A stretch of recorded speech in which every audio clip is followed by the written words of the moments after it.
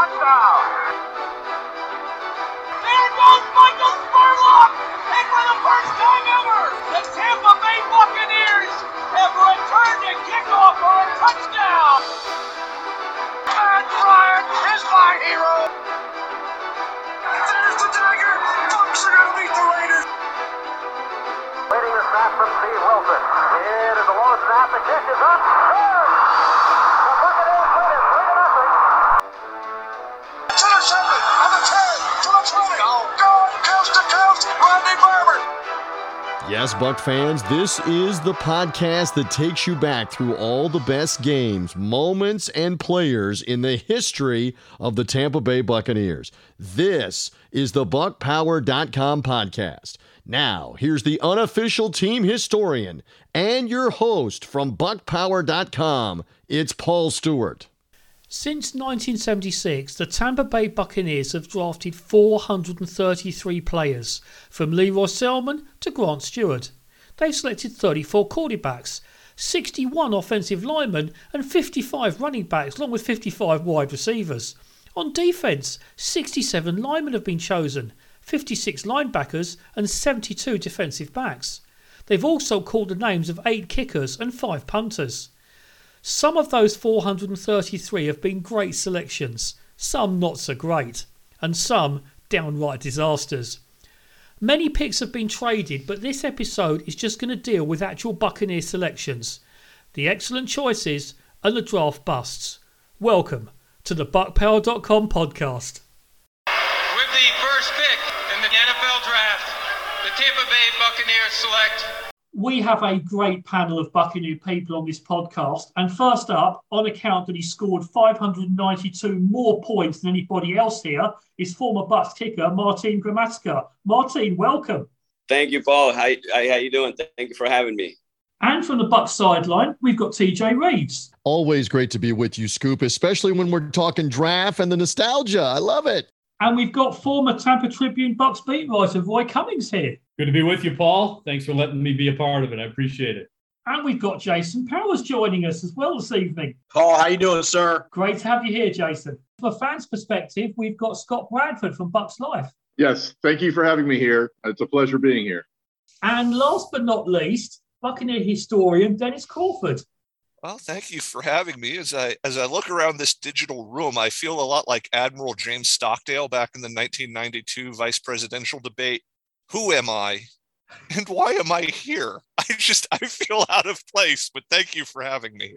On this podcast, we are going to tell the story behind some of the most famous and infamous selections dating back to 1976. What it is like to get that phone call from the Bucs saying you'll be a Buccaneer, and what it's actually like to be at the NFL draft in person. But to start us off on the right foot, who is the best Buccaneer draft selection of all time? Roy, who would you have? You know, looking at it in a bigger picture, I'm going to say Leroy Selmon, because not only was he their first pick, he was arguably one of the best picks they ever made, ever. Because much like some of the other players that followed, but more than any of them, he became a pillar in this community here in Tampa Bay. So not only was Leroy Selmon the first real face of the franchise, along with John McKay, obviously, but not only was he the first real face of the franchise, he was their first Pro Bowler, first Hall of Famer, and then he became, as I said, a pillar of the community. I mean, they've named a highway after him. He did so much great work at USF, did a lot of great work at the banks here in Tampa.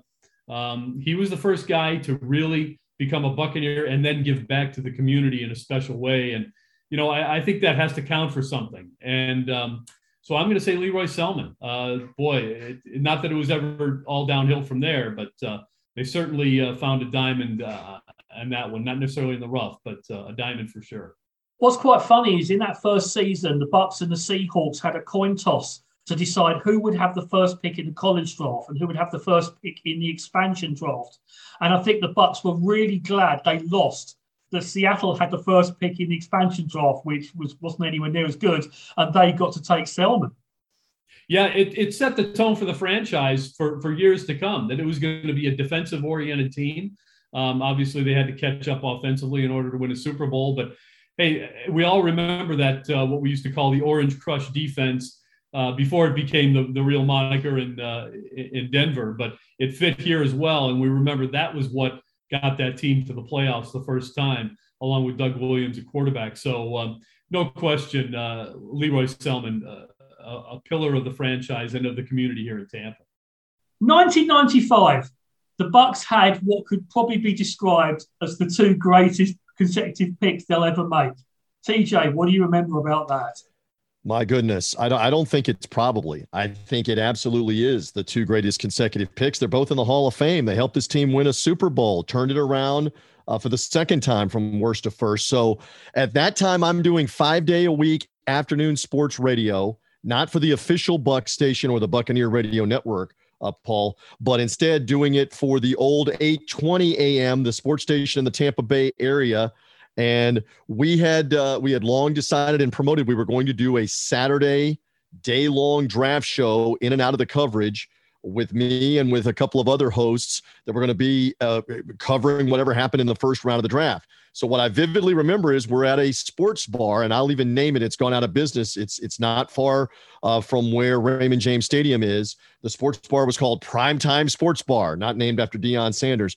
So we got to Primetime Sports Bar in anticipation of the draft beginning around noon Eastern time, noon local time. I was there an hour before, probably 11 a.m., and ate a little bit of food. And we knew this was going to be a long first round, a long day, but the Buccaneers were picking, what, 7th? So we figured the Buccaneer pick's going to come somewhere around 1 or 1:30. Then we'll kind of maybe have to pay attention. But, man, it became fairly apparent we were going to be there for a while, because the Buccaneers make a trade with the Philadelphia Eagles. I vividly remember we had been debating throughout that week that if Warren Sapp is available, you got to take a strong look at him, because the Buccaneers needed defensive help in the worst way. And in no way, shape, or form was the name Mike Mamula being kicked around, Scoop, on Tampa Bay Sports Radio, the Boston College defensive lineman. But the Eagles were just in love with him because of how he had worked out at the scouting combine. And they made a trade with the Buccaneers so that the Bucs could move out of the 7th spot and the Eagles could go get a guy that I don't think Tampa Bay and Rich McKay and Sam Weich even seriously were considering taking at that spot. And then, of course, the Bucs used that pick, the extra pick they got from the Eagles, and another second-round pick to move back into the first round. They kept you busy that day, TJ. Oh, there's no doubt. So in the chronology, the Eagles take the Buccaneers pick, and we have to wait again. This was still in the era where they were taking 15 minutes in between picks. We had to wait literally like another hour and a half before Warren Sapp got picked. And if you remember, and Buck fans will remember this, and you can kind of go back and see some of this in the YouTube footage of it if they have it there, Warren Sapp is sweating. Figuratively and literally. He's in the green room. There's all these rumors about background problems for him. Why is his draft stock dropping? Blah, blah, blah. And then the Buccaneers eventually take him with the 12th pick, and he's relieved and he's highly motivated. And by this time now, it's literally like 3 or 3:30 in the afternoon, and I'm eating again. I'm eating again at prime time there with my radio colleagues, and there's probably 50 to 75 Buccaneer fans and folks that are in there, and everybody's, then when they take Sapp. And I'm thinking, okay, maybe things are going to slow down the rest of the afternoon, the rest of the evening while we're hanging there. And lo and behold, Rich McKay is wheeling and dealing because they very much wanted Derek Brooks. But the Brooks pick came, what did you say, 22? 26. So 26. So that's easily 2.5 or 3 hours after the Sapp pick with how long they're taking. My point to you, my friend, is I could have taken up residence and had mail delivered. As long as we were there, we had like brunch, we had late lunch, we had dinner at that place, and the draft is still going on. And finally, it's double nickel, 55, Derek Brooks. Man, oh man, just, a phenomenal draft just right there, because you look at the rest of the draft picks in 95, there's nothing remarkable that's there. But Warren Sapp and Derek Brooks in the first round, hello. I remember it like it was yesterday. Are you trying to get sympathy that you had to spend the whole afternoon in a sports bar? Not just the whole afternoon, the whole evening. I mean, we were literally there 9 hours probably until at least 8 o'clock. And it's still the first round of the draft at like 7 or 7:30. And of course, they then made Warren Sapp and Derek Brooks available to the media, like on the phone. And I think we talked to Derek Brooks. The Buccaneers made him available where we could talk to him on the phone. He was not at the draft in New York, but wherever he was watching the draft, we actually talked to him. And remember this, so much criticism, and there had been debate all that week. Can he play linebacker? How ridiculous does that sound right now on the Buck Power Draft Preview podcast? Can Derek Brooks play linebacker in the NFL? Is he heavy enough? Is he big enough to stop the run? This is one of the great linebackers of the last 30 years in the NFL, and there was such debate. Is he going to be a safety? Is he going to play safety after he played linebacker with the Buccaneers? It worked out. It obviously worked out because they were immediately able to change the culture in the defensive side of the room over the course of 2 or 3 years, and eventually won a Super Bowl with those two guys leading the way. What have kicker Darren Alcorn and linebacker Grant Stewart got in common? They're both irrelevant. Mr. Irrelevant, to be exact. Since 1976, the final selection in the NFL draft has so been honoured, and twice it has been a Buccaneer. Now, 7th round compensatory picks mean it may no longer always be the defending Super Bowl champions having this player, but Alcorn was the final pick in 1993 and Stewart the final pick of the draft 12 months ago. Now, Darren Alcorn was cut in training camp that year in favour of Michael Husted, and his other claim to fame was winning a World Bowl with the Frankfurt Galaxy 2 years later. Grant Stewart played all 17 games last season, primarily on special teams, but saw enough regular defensive action to record 12 tackles. He's not irrelevant for the Buccaneers anymore. Dennis, one pick you know a lot about was the first pick of the 1978 draft, a quarterback from Grambling named Doug Williams. Yes, and this was actually not just an important draft choice for Tampa Bay. This was an important draft choice for the National Football League. Williams was one of 3 highly rated quarterbacks. It was not a very strong quarterback draft. The others were Guy Benjamin, who had some success under Bill Walsh at Stanford, and Matt Cavanaugh, who had just recently won a national championship for the University of Pittsburgh. So Williams was actually rated lower than them on many draft boards. There was concerns about the level of competition at Grambling and some concerns over whether he could actually develop the touch that was necessary in the NFL, because he had a cannon arm. There was no doubt about his arm strength, but it was whether or not he could tame it. They raved about his intelligence, particularly Joe Gibbs, who was instrumental in the drafting of Williams. Gibbs actually went to Grambling and spent, I think, about a week or so with Doug shadowing him. You know, he went to classes with him. He actually went to the elementary school that Doug Williams interned at, because Doug Williams was, I believe, a physical education major and was getting his teaching certificate. Gibbs just became enamored with the way Williams handled himself with children, handled his schoolwork. They had a skull session at a blackboard where Gibbs laid out the Bucs offense, which, as we know at that time, was not too intricate. And he was just amazed at Williams's ability to see everything that was going to come. So that pretty much sold John McKay. John McKay trusted Gibbs's opinion on that, so they draft him.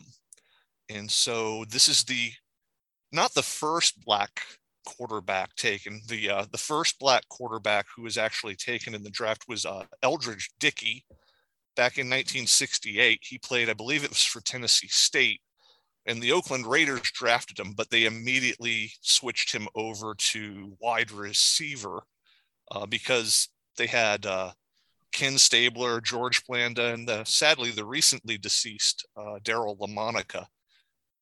But other than that, there wasn't really a lot of sustained success with black quarterbacks. You had Marlon Briscoe, who started in the American Football League for a couple of years before he became a wide receiver.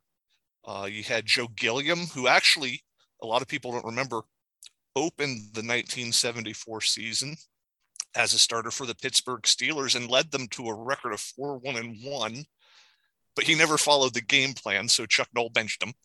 And Terry Bradshaw ends up leading the Steelers to the Super Bowl. And Doug Williams' predecessor at Grambling, James Harris, led the Rams to a few playoff appearances, but injuries kept short-circuiting his career. So there's not a track record of success. And so the Buccaneers throwing everything into drafting and developing a black man to be quarterback is a very historically significant moment. And also, I don't think the Buccaneers get enough credit for also starting a black quarterback before Williams and Parnell Dickinson. So, this is a really big deal.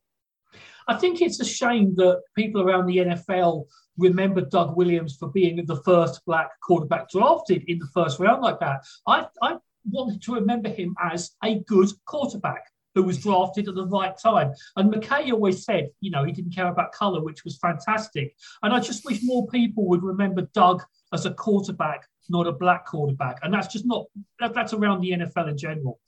Yeah. Well, but it's also a product of the time. The late 1970s, we are not as progressive as we would like to have been at that time when it comes to providing opportunities for just the best player.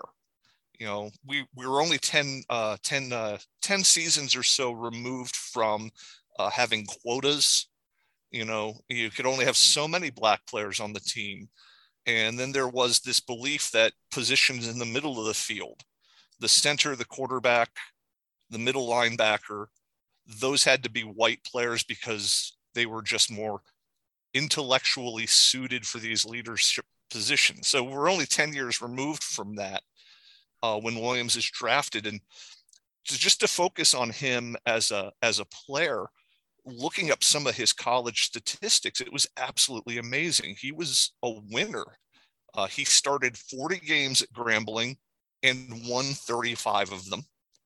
In his 1977 senior season, the Grambling offense averaged 42 points per game. And he's coming to a Bucs team that I think averaged half a point a game at home in the 1977 season. He threw 41 touchdown passes. He's an All-American.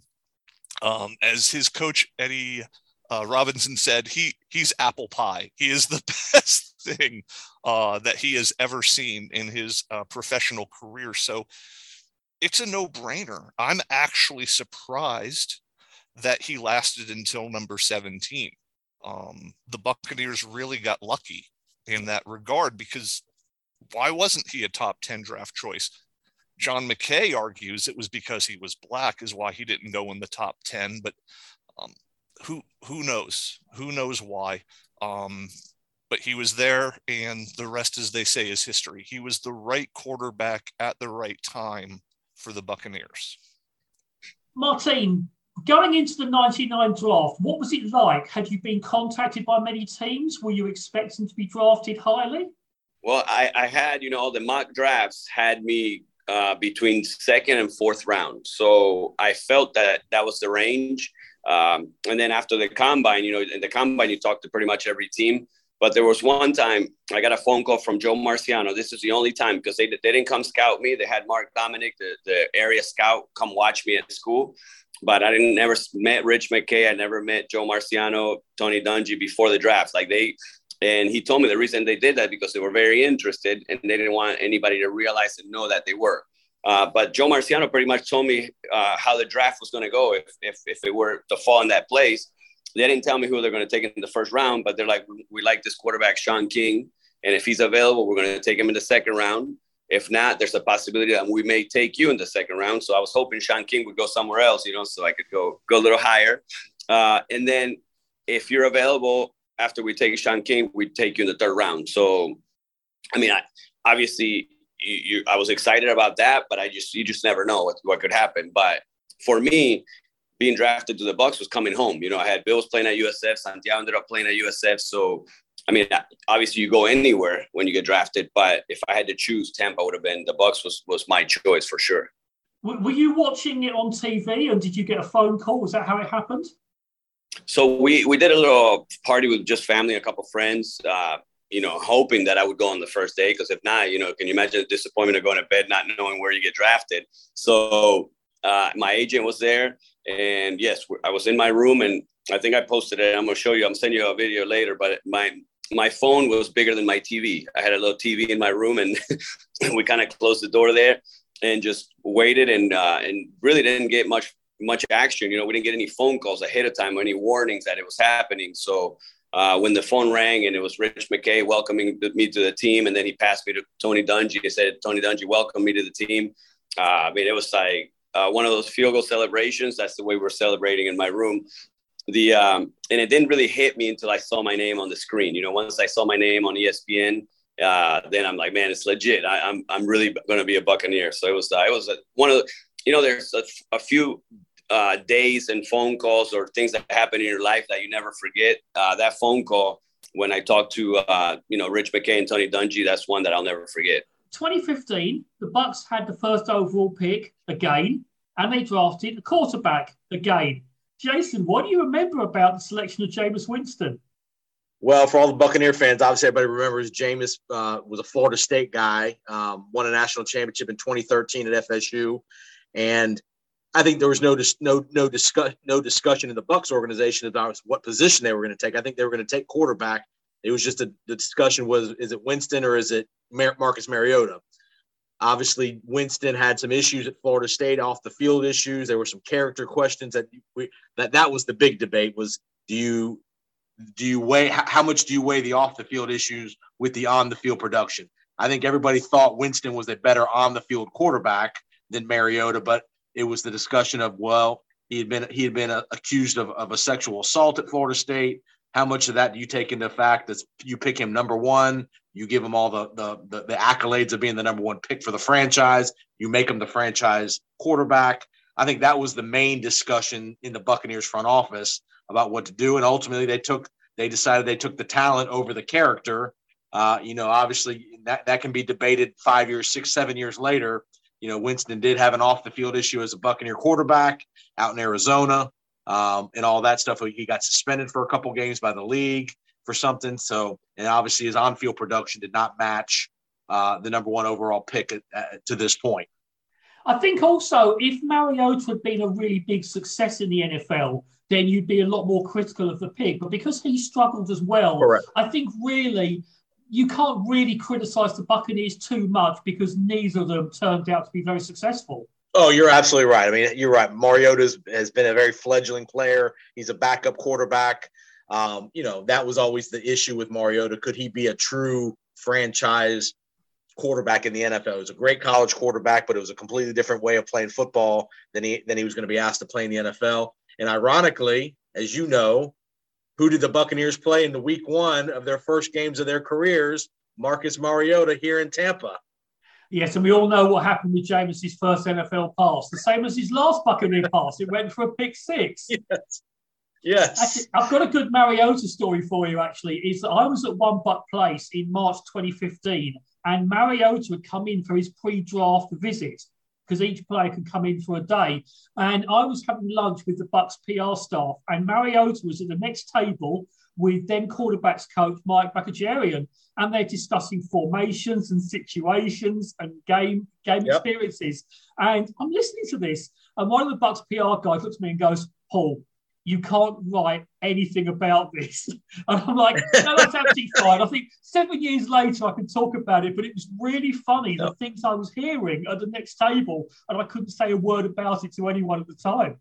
That's pretty neat. Like I said, I don't think there was ever ever a question of who they thought that had the better physical tools, who could have been theoretically the better pro quarterback. I think Winston clearly had the advantage in that area. It's just the off the field issues was the big debate in the community. About do you make him the number one pick in the draft because with the issues he had facing him. I think he never got charged with a crime, but civilly he had the civil lawsuit was the issue, against him, and obviously he had the issue at the grocery store in Tallahassee as well, and then subsequently he had the issue with the Uber driver here as the Buccaneer quarterback. In 1976, The NFL draft was 17 rounds, and in the 16th round, the Buccaneers took a linebacker from Tennessee named Tom West. He hadn't been a linebacker in college. In fact, he'd played tight end and a little bit of running back. He'd only played linebacker in high school.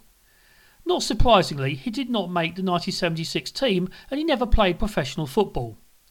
Tom West. But if I said his name was Tommy West, the former head coach at both Clemson and Memphis, one of the same. Now, the recent Buccaneer draft picks have been getting phone calls from Tom Brady. Did anyone from the 99 Bucks reach out to you? No, I didn't have any phone calls from players. I did, once I got drafted, I was like, man, I'm kind of worried. I've heard the stories about Warren Sapp not being so nice, that he might eat me when I show up in the locker room, but totally different than what I was anticipating. I actually feared going into a locker room with so many leaders because you don't know if you're going to fit in. But once I got there, everybody welcomed me up with open arms. Like I said, Warren's one of the best teammates I've ever had. He would do whatever for you if he's on your side. And Brooks, Lynch, those type of guys, to have them as leaders and role models and mentors early on in my career was huge. I just remember conversations that we would have with these guys after practice, sitting in the sauna and just chatting about life. Those type of relationships and that kind of advice is priceless. Hey, Martine, one of those relationships that Martine is illuminating here is Jim Leavitt, who had been the assistant coach at Kansas State. That was a big part, if not the key part, of recruiting you to Kansas State. And then at the time you're drafted, he's now the head coach at USF. How long before Coach Leavitt was calling to congratulate you on being drafted by the Buccaneers, who were now in the area where he was coaching college football? Yeah, I don't even know if the phone, if I even hung up the phone before I got a call from Jim Leavitt. He's part of the family. I mean, he's been Bill played for him, and I wanted to transfer from Kansas State, come back to Florida because I wanted to be close to home and play for Jim Leavitt. And he's like, no, I told Snyder I wouldn't take any of his Florida players because we had 22 guys from Florida at the time.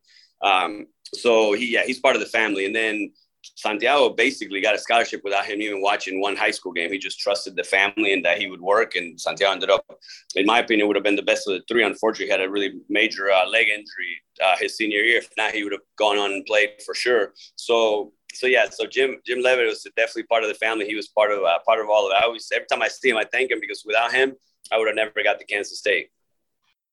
So a few years later, of course, your brother Bill got drafted. Was it similar experience for him? Yeah, it's very similar.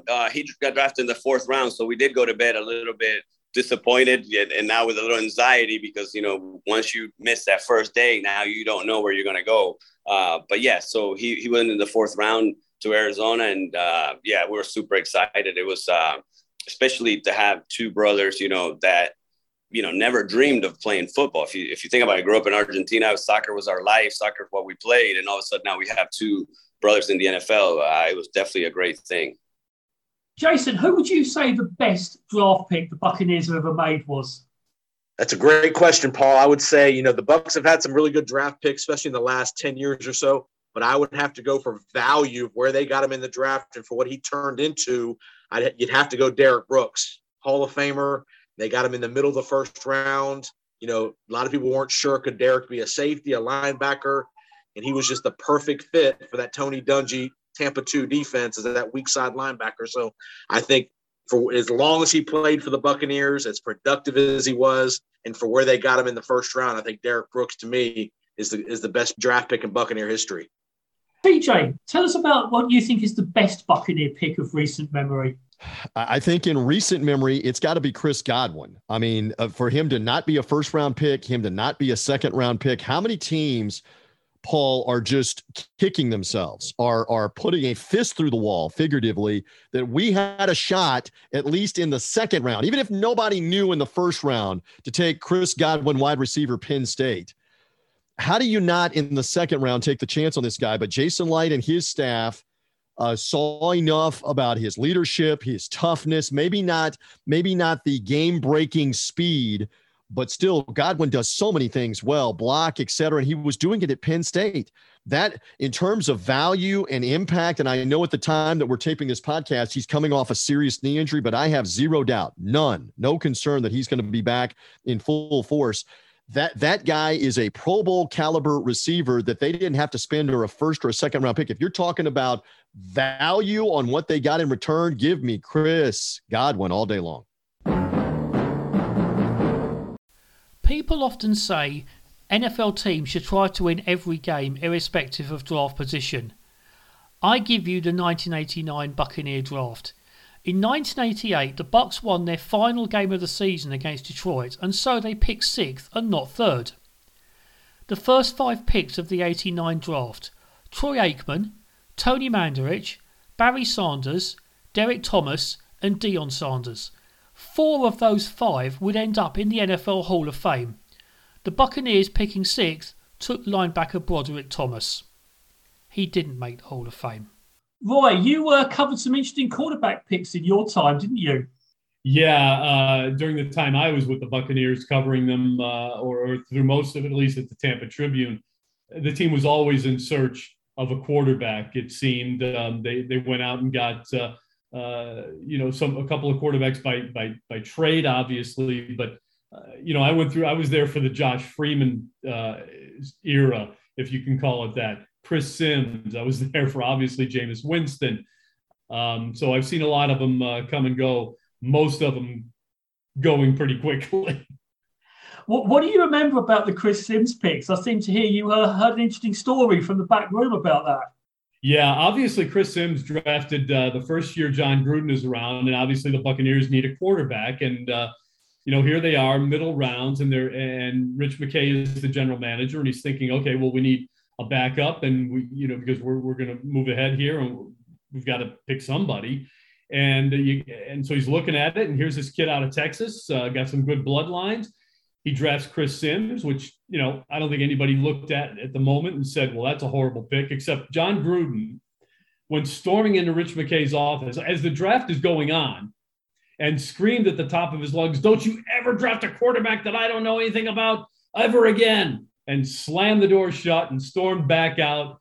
And at the time, Rich McKay and his army and again, this is an all $1 place. So the war room was just one man's office. They all kind of looked at each other. Tim Ruskell was in that meeting.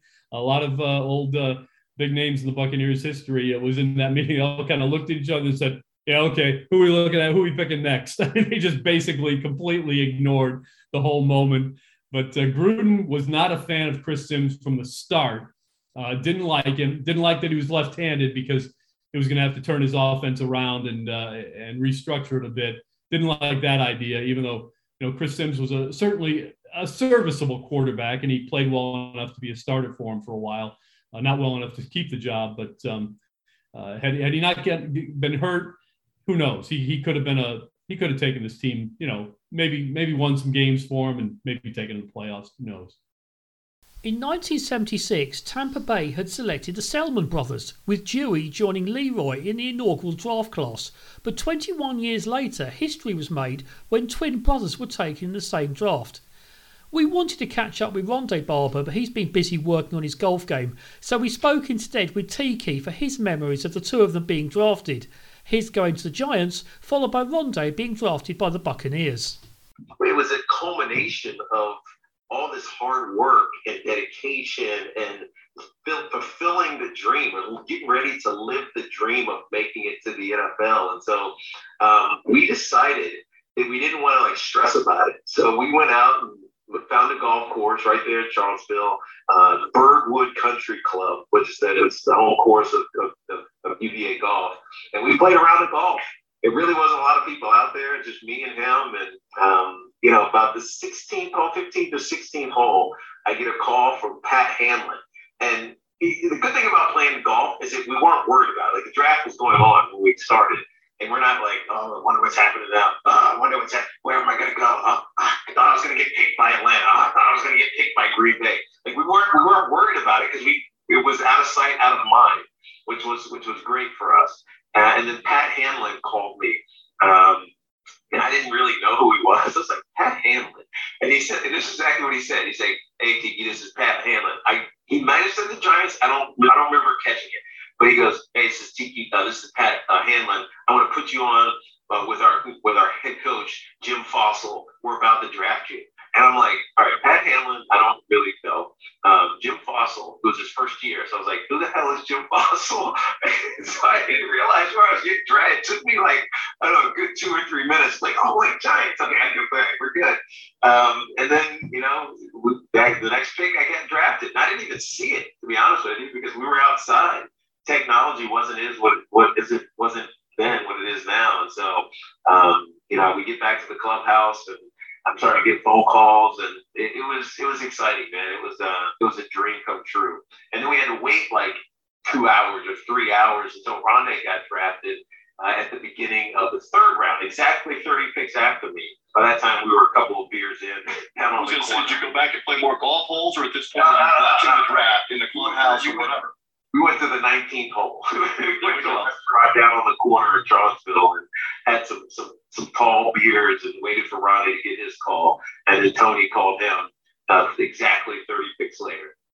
Tony Dungy, the coach of the Buccaneers, and the rest is history, as Ronnie played his entire career for the Bucs, and Tiki played his entire career for the Giants. What a story. And again, we keep relating this to fans that now, in the present, for the last 10 years or so, it's been a multi-night, first round on one night, second night as the second and third round, and then the Saturday conclusion. They used to do this all in one day on a Monday in a smoke-filled ballroom in New York. They progressed and did it all in one day on a Saturday for a long time. And the year you were drafted, they may have split part of it on Saturday, part of it on Sunday. But the reason you're talking about playing golf, they were going all day Saturday with the first, second, and third round. Tiki, it would go for like 12 hours, literally, for those 3 rounds on Saturday. It was epically long. I mean, let's put it this way. I was drafted, and it was still light outside. When Ronnie got drafted, it was already getting dark. This is just 3 rounds. I mean, it just took forever back in the day. And the fanfare wasn't the same, There was no cameras following guys around. There was no, get the guy on the phone and have a conversation and do a media tour. And we're going to fly you up in a week and a half. And it was none of that. It was just like, all right, we drafted you. We'll see you in 4 weeks when we have our rookie minicamp. All right, good luck. Have fun.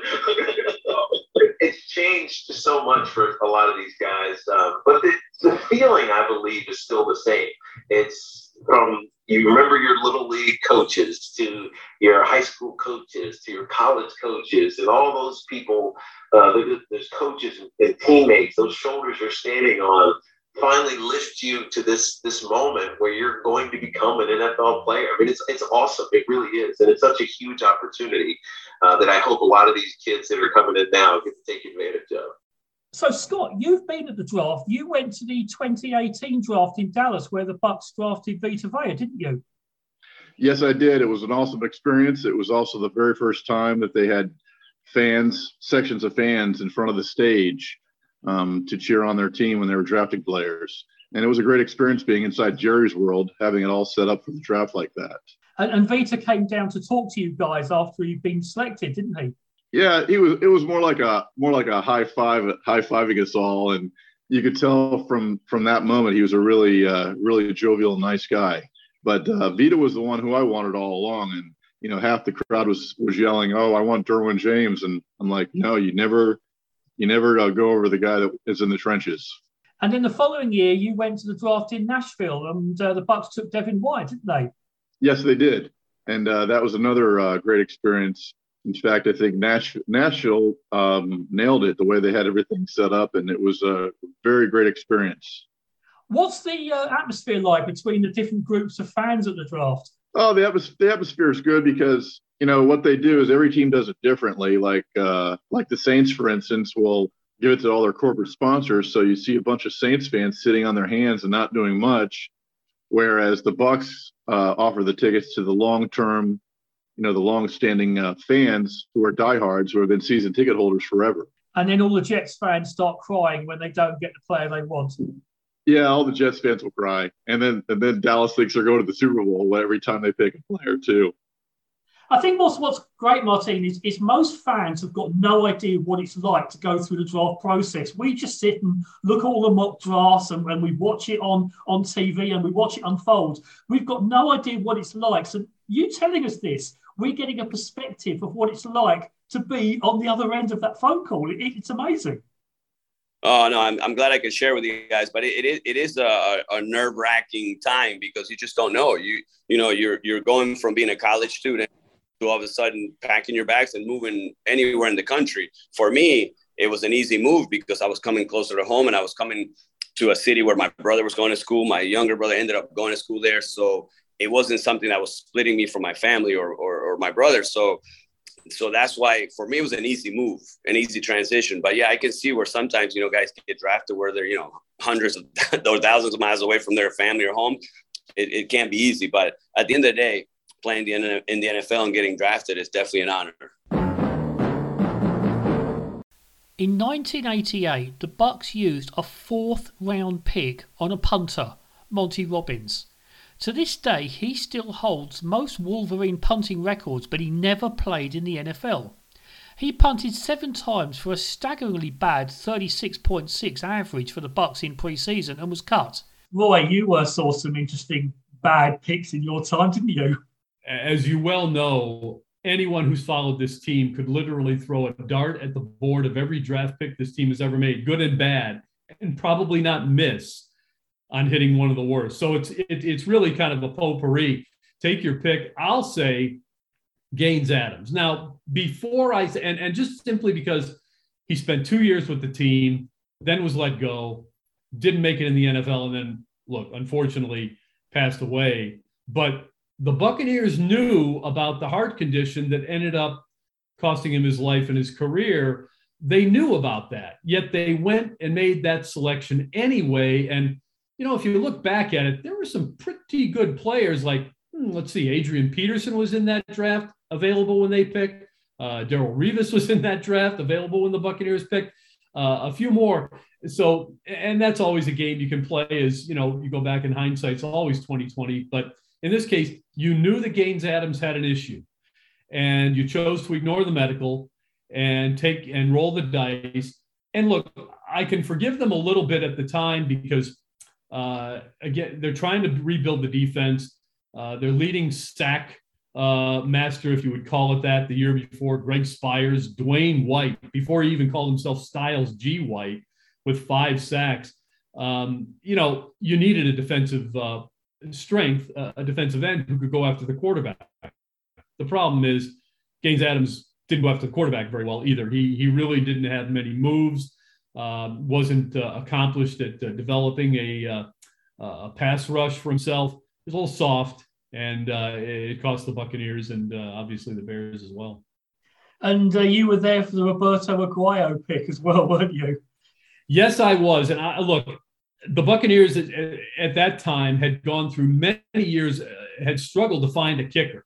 And look, pro football people don't want to admit to this, but the kicker is the most important player on the team after the quarterback, because the kicker is always the leading scorer. He's the guy you count on, to get the field goals at the last minute to win you a game more often than not. And the Buccaneers could not find a capable kicker. Injuries had taken away some. They scoured the waiver wire, as so many teams do, couldn't find anybody competent enough. Roberto Aguayo was the best kicking prospect, arguably, in the history of the draft. To me, it made sense to draft him. It made sense to draft him where they did. I didn't have a problem with the fact that they traded up to get him. Had it worked out the way the Bucs envisioned, the argument would have been, mute after a year or two. The problem is it didn't work out. Roberto Aguayo got in his head. He succumbed to the pressure, fan pressure, media pressure, the pressure of being selected where he was, and never found his place in the league, which is unfortunate. Jason, who's the worst draft pick that you can remember? Well, this one's going to take you back to my youth. I know you remember this guy. I'm going to go 1991. I was a senior in high school, going into college at Florida State.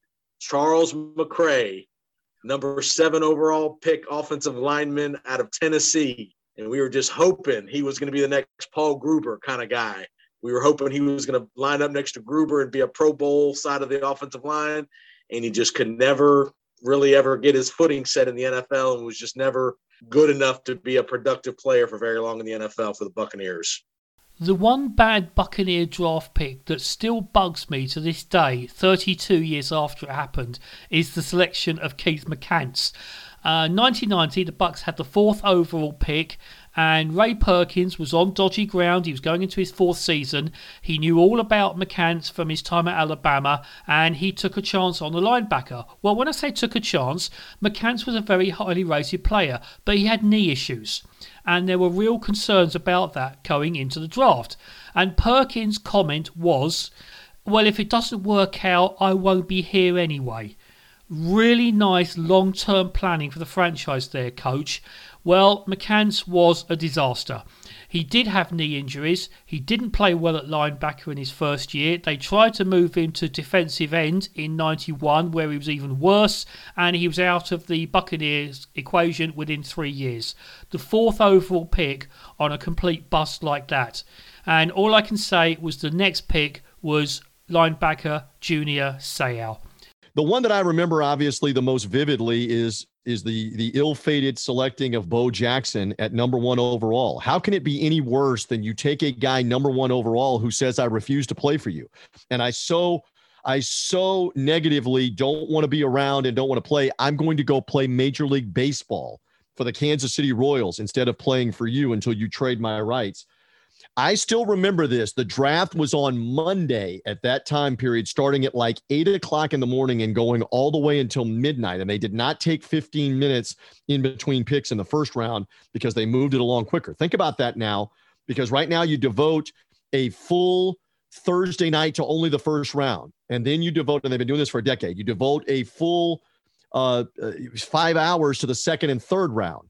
And then on the third day, on the next night, on the third day, on the Saturday, you finish with the next 3 or 4 rounds of the draft. It was all in one day previously, the selection meeting, smoke-filled ballroom in New York.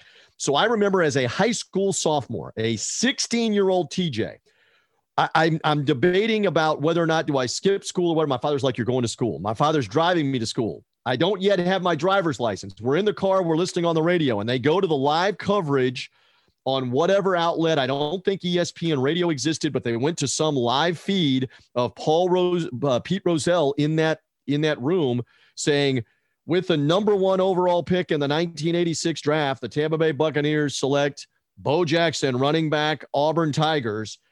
And I'm like, I'm excited. We're going to get Bo Jackson. I didn't quite understand. There's such animosity. He's never going to play for you. So I was sitting in the car listening to the radio before we went into school on the worst draft pick ever. And that has to be Vincent Edward Bo Jackson, number 1 overall, Heisman running back from Auburn, never played a down for the Tampa Bay Buccaneers. It gets no worse than that, Paul.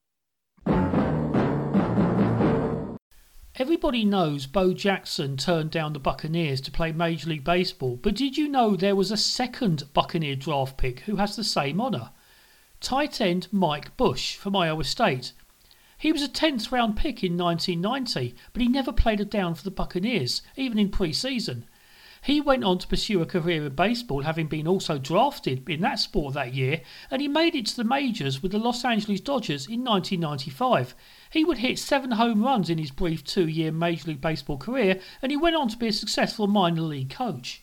1982 can be looked at one of the great draft disasters of all time. Forget the Buccaneers, this one goes down in history. Dennis, talk us through the amazing story of Sean Farrell and Booker Reese. Booker Reese was a defensive end from Bethune-Cookman, which is a historically black college in Daytona Beach. You know, every year they used to have a big annual football game against Florida A&M at Tampa Stadium during this time. So some of the Tampa fans would have seen him play in person. But he wasn't really that well known nationally. It's odd to me how obsessed the Buccaneers became with him, because he didn't really have good showings in the postseason All-Star games. So once he left the MEAC level of football competition and started playing Division I, he didn't show very well, but he had all of the intangibles that people were looking for.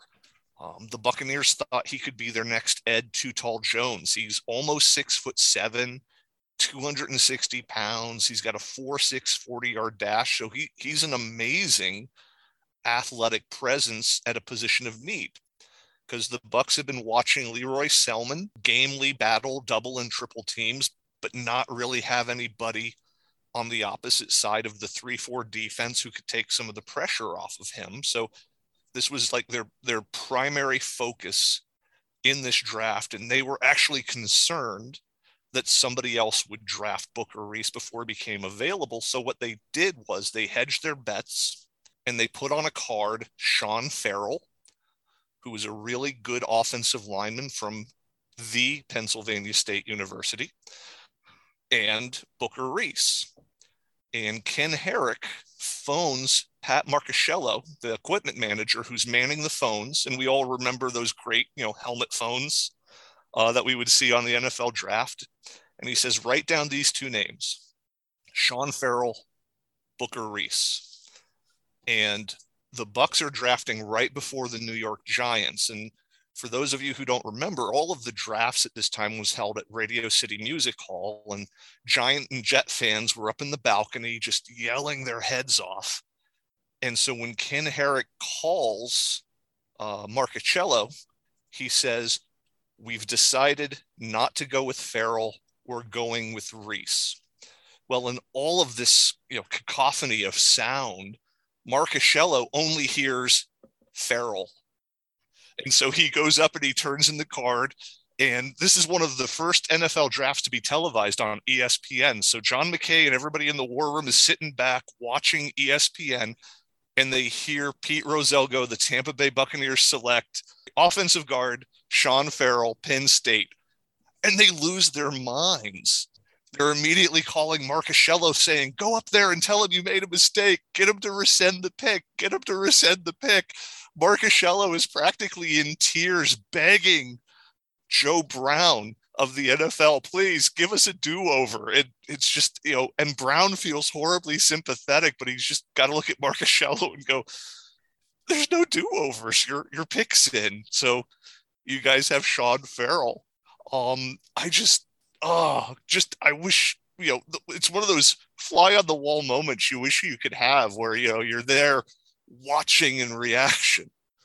And what was crazy is Farrell turned out to be a very, very good player for the next 5 years for the Buccaneers. But what made it worse is the war room at One Buck Place then completely panicked, decided they had to get Booker Reese at all costs, and then traded with the Chicago Bears. It was an early second-round pick the Bears had.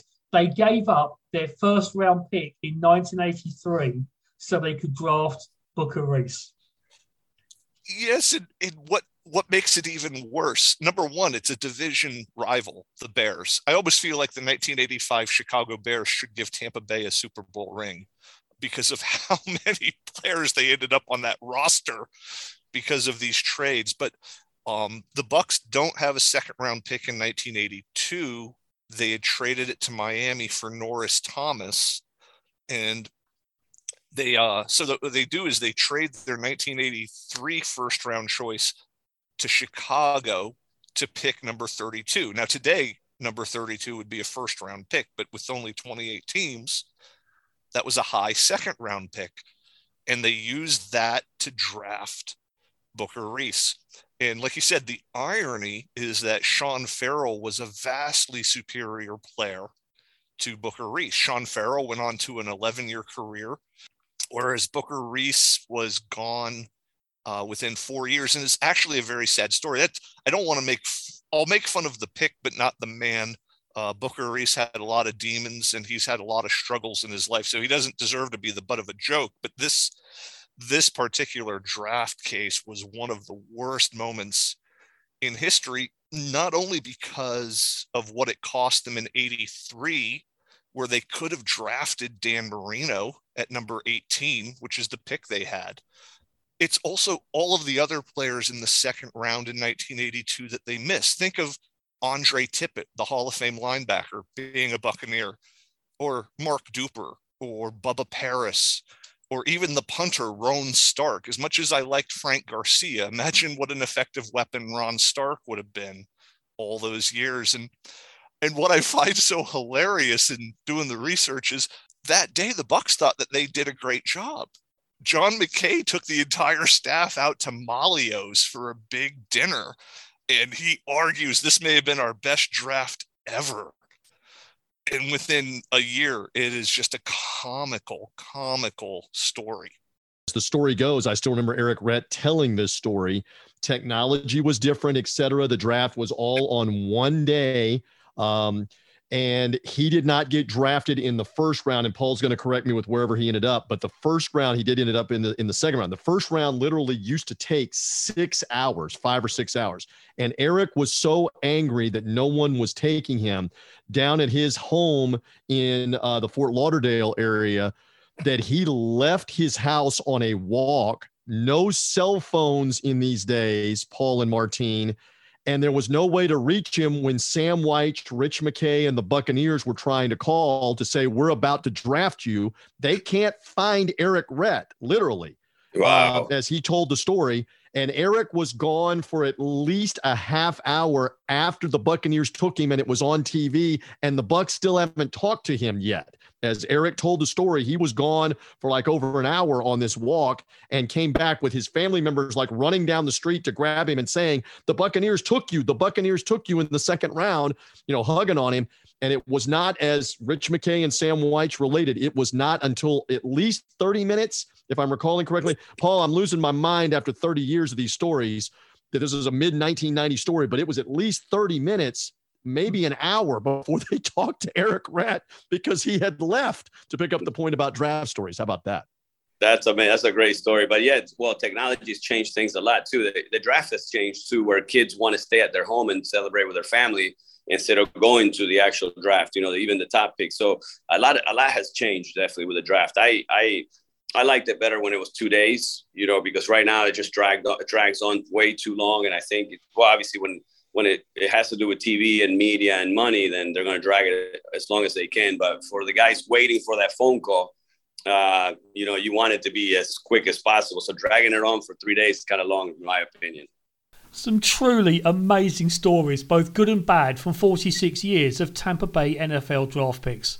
But looking ahead to the 2022 edition, let's have a quick move around the table to see where our panel think the Bucs will be looking in the first round, albeit they're picking very late as befits a playoff team from last season. In the first round, they're either going to go the defensive tackle or offensive guard, in my opinion. And I'm probably leaning offensive guard. Well, given the amazing bad luck with injuries in the defensive backfield last year, and also the fact that Cooper Kupp is still 10 yards back behind everybody in that playoff game, I would like to see them tighten up the secondary. So if they use that best player available approach, which is one of the things they have been doing a lot recently, let's get some more speed and man-to-man coverage ability in the secondary. I think theoretically, I think potentially defensive line. I think there's a couple defensive linemen that probably can be had to pair up next to Vita Vea. A Sue if Sue comes back, he could mentor under Sue and Vea for a year. If Sue doesn't come back, then that player could potentially step in and play. And the other position is potentially wide receiver. If one of the wide receivers were to slip in the first round, it's a very rich wide receiver class. If one of the receivers were to slip, I could definitely see the Buccaneers taking a wide receiver in the first round. Obviously not know what Chris Godwin's situation is going to be to start the year. You need some depth. Mike Evans is getting a little older, and you need an influx of skill at the wide receiver position. Well, the Bucs are so unaccustomed to selecting this deep in the draft. They're accustomed to being in the top 10. It's not the top 5. They're in the bottom third again. It's a different dynamic. You have to sit there and kind of wait for the draft to come to you. Although this might be a year when you might want to package some picks and move up, but I wouldn't do that. Here's why. From what I'm hearing about this draft is it's a deeper draft. It's not necessarily a star-studded draft. And I think the Bucs need help everywhere. They are on the brink. It's going to be very close. It won't happen this year, but probably next year. they're going to have to start to rebuild this football team. They've really concentrated on winning now for the last couple of years. That'll be more the concentration again this year. But at some point, you've got to really start thinking ahead. And I think it happens next year, not this year. So I'm looking at defensive linemen. I'm looking at offensive linemen. You've got to replace Ali Marpet. Never a problem to take a defensive back early on. Might be a little bit soon for a safety, but in that bottom third, if you've lost Jordan Whitehead, which they have, if you can find a big power hitter like that, I would go after that guy. So it's a toss-up. You could do anything you wanted there and not be wrong. But I would think that probably the top targets are a defensive lineman, more likely an end, a defensive back, and an offensive lineman, more likely a guard. So many different years, my friend. We have a top 10, a top 5, if not the number 1 overall pick. It was so easy when it was Jameis Winston or Marcus Mariota for the number 1 overall pick. Here you're picking what, 26, 27, we think, unless you trade up. I would say, World According to TJ, you're looking at defensive help and probably defensive line or defensive back. Defensive line because Ndamukong Suh, even if he plays this year, is not a long-term solution. William Golston on a 1-year deal. Probably, I think you're going to focus on defensive tackle maybe late in that first round. And if not, maybe best available cover corner. You can't have enough of those. So I'm going to go 1 and 1A. Best available defensive tackle, if not best available defensive back late in the 2022 draft. For the BUCCANEERS, go Bucks. And there we must call an end to another great BuckPower.com podcast. My thanks to Tiki Barber, Scott Bradford, Dennis Crawford, Roy Cummings, Martin Gramatica, Jason Powers and TJ Reeves. From me, Paul Stewart, thank you for listening and please subscribe, rate and review this podcast wherever you get your downloads from. We will be back throughout the 2022 season with weekly shows as well as looking back at memorable games from Buck history with many former players lined up to join us. And you can catch daily updates on BuckPower.com, of course, and through social media. We are currently running a countdown of the top 100 plays in team history. A little spoiler, someone featured on this podcast may be number 1. Go Bucks!